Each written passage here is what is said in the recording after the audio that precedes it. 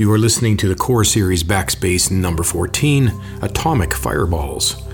The Core Series takes place in the 1950s, and it's an enjoyable challenge to research the culture of that time period. Food plays a major role in a culture, and the snack foods that were eaten tell us a lot about the people living during that time.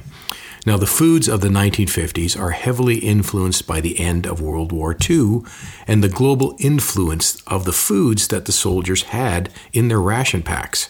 At the start of the Medallion, Corvan has created his own ration pack of snacks for a return trip to the Corps. And to keep his supplies safe from the mice, he locks them away in his Dale Evans and Roy Rogers lunchbox, the same lunchbox I had as a kid. That was a popular TV show in the 1950s, and the closing song to their TV show, which you might know, was Happy Trails to You. Now, in the Medallion, we read this, and I'm going to read a small section from the opening chapters of the Medallion, so if you don't want to listen, turn me off right now.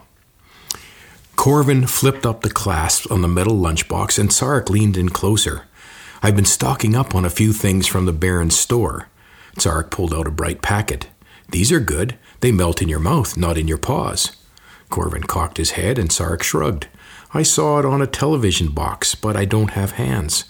The lizard opened the strange pack and dropped in the candy.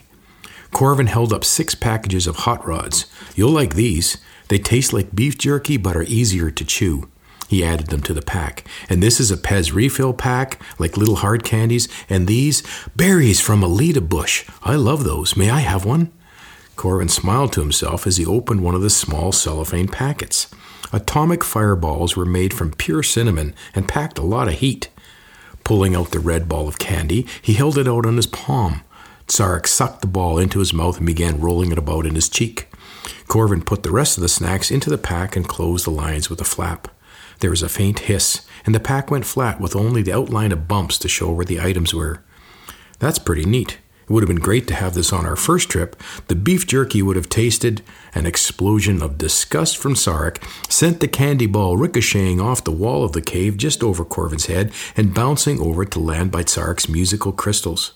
Tsarek tore into his pantry and came back with a small jar of brackish water that he kept sticking his snout into and rinsing out his mouth. So you don't like the flavor of an atomic fireball? Corvan said. Tsarek shook his head. Not at all like a Lita berry. You can have those for yourself. They will help if you get cold.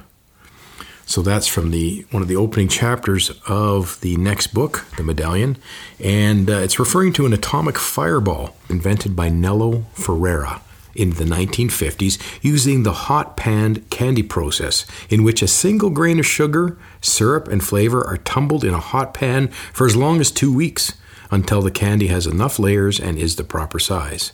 By the end of the process, the atomic fireball consists of at least 100 layers, and there's an estimated 15 million of these spicy candies that are consumed every week by people all around the world. If you're interested in hearing more, stay tuned, and very soon we'll begin recording Book 2 of the Core Series, The Medallion.